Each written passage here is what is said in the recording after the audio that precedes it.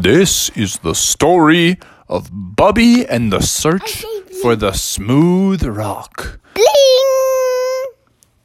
What kind of crazy adventures will Bubby be getting into today? Let's find out now. Now!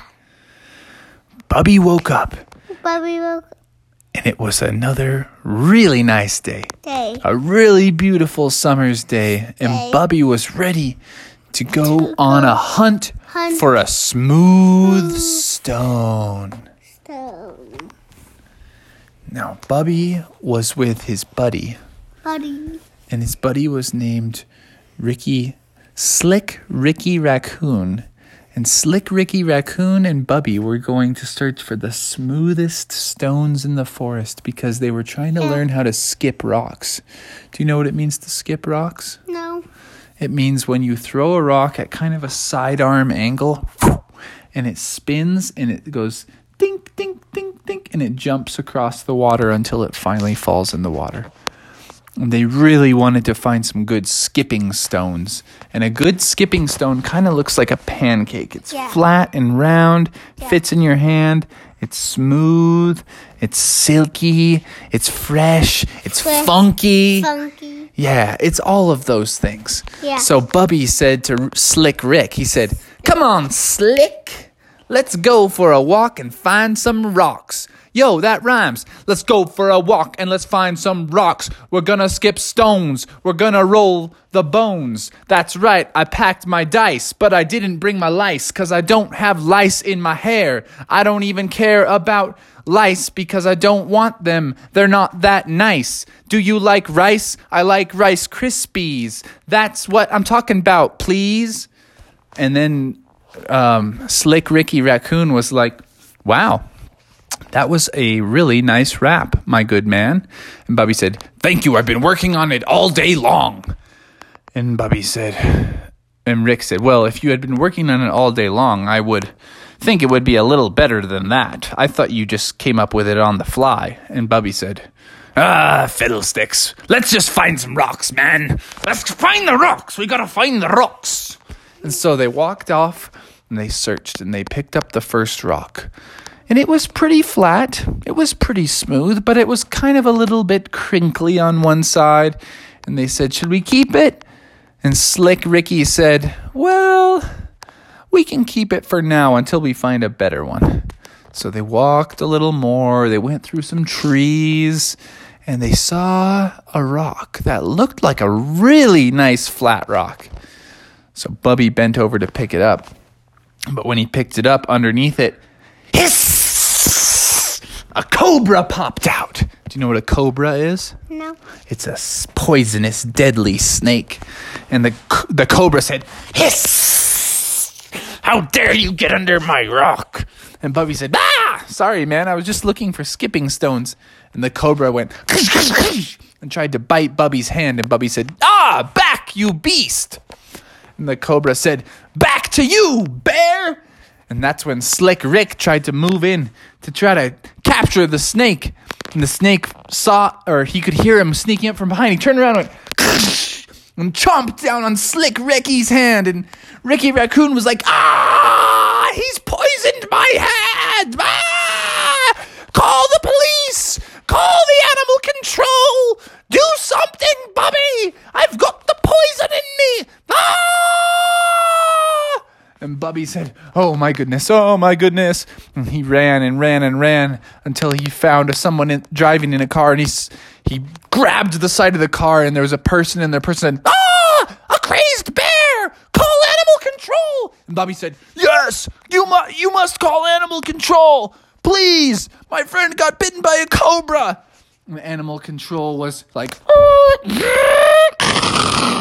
and it pulled up. Who jumped out? Zookeeper Carl. And Zookeeper Carl said, "Bear, I've been looking for you." And Bubby said, "Zookeeper, we'll have to settle the score some other time. My friend Slick Ricky has been bitten by a cobra, and it's dire. He's in dire straits, my good man." And Zookeeper Carl said, fine. But I've got a bone to pick with you later on, bear. He said, let's go save Slick Ricky. So they dashed off into the woods. Zookeeper Carl had brought with him his special kit that was good for helping people who had been bit by cobras. And they knew they were getting close when they could hear a moaning raccoon going, oh, this is the end for me. This is the end of Slick Ricky Raccoon, who only just wanted to skip but one more skipping stone before he went into the great beyond. I'm too young to die. And they said, oh yeah, that sounds like Slick Ricky. So they dashed over and he said, don't worry, Slick. We're going to get you fixed up in just a minute. And Bubby said, oh, another rap. Don't worry, Slick. We're going to get you fixed. The snake bit you, but you are no fool. You are ready to live another day, to skip another rock, to pick another lock, to play with another block. And Slick said, please, just get the poison out. I've got to make it out of this adventure alive. And Zookeeper Carl said, oh, he's just being dramatic. Let's get that poison right out. And he pulled out his anti-poison medicine, and he administered it, and he took this little suction thing, pulled the poison right out of Slick's arm. And Slick said, wow, I feel better already. And Zookeeper Carl patched him up, gave him some medicine to take, and said, now you should be better in just a few minutes, but I recommend not messing with cobras anymore, Slick. And the raccoon said, I definitely will not be messing with cobras anytime soon. So Zookeeper Carl said, okay, well, Slick, I'm going to let you be on your way. But Bubby, I'm bringing you with me. I've got a house for you in the zoo. And that's when Bubby said, thanks for the help, Zookeeper Carl. Let's go, Slick Ricky. Go, run. And they ran and they dashed off into the woods, and Zookeeper Carl was close behind him. And then they said, how are we going to get rid of this guy? And they said, I know, jump into the lake. Because both of those two, Bubby and Slick Ricky, were great at holding their breath. So they jumped into the lake. They swam all the way down to the bottom. And by the time Zookeeper Carl caught up with them, he was like, which way did they go? All I see is a big old lake. So he said, I think I can smell them. I think they went north. Zookeeper Carl went off north into the woods. And from under the water, Bubby and Slick Ricky could see him go off to the north, and they started to laugh under the water. And so they said, I think we're safe to pop up. But right before they popped up, something caught Slick Ricky's eye. A gleaming, glistening something caught his eye. What do you think it was? It was a smooth, perfectly round, flat stone that fit right in the palm of his hand. He grabbed it from the bottom of the water, and he blasted up to the surface just as he was running out of breath. Oh, Bubby, you'll never believe what I found at the bottom of the lake. The perfect skipping stone. And Bubby was like, wow. And Bubby said, well, there's never been a better time to skip a stone than right now. And Slick Rick got right up to the edge of the water. He bent his knees. He checked the wind. He checked the breeze. He checked the water levels, the water temperature even, the water pH level. He cocked his hand back. He curled it. And boom, he released it. With an intense spin. It bounced once. Boom.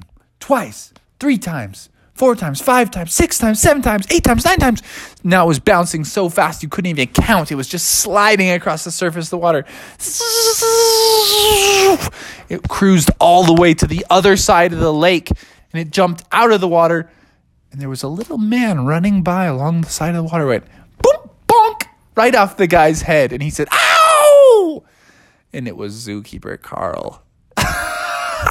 And Bubby and Slick Ricky laughed and said, "Hey, zookeeper, watch out for those stones. They're coming flying." And zookeeper Carl said, "I'll get you next time, Bubby. Next time." The end.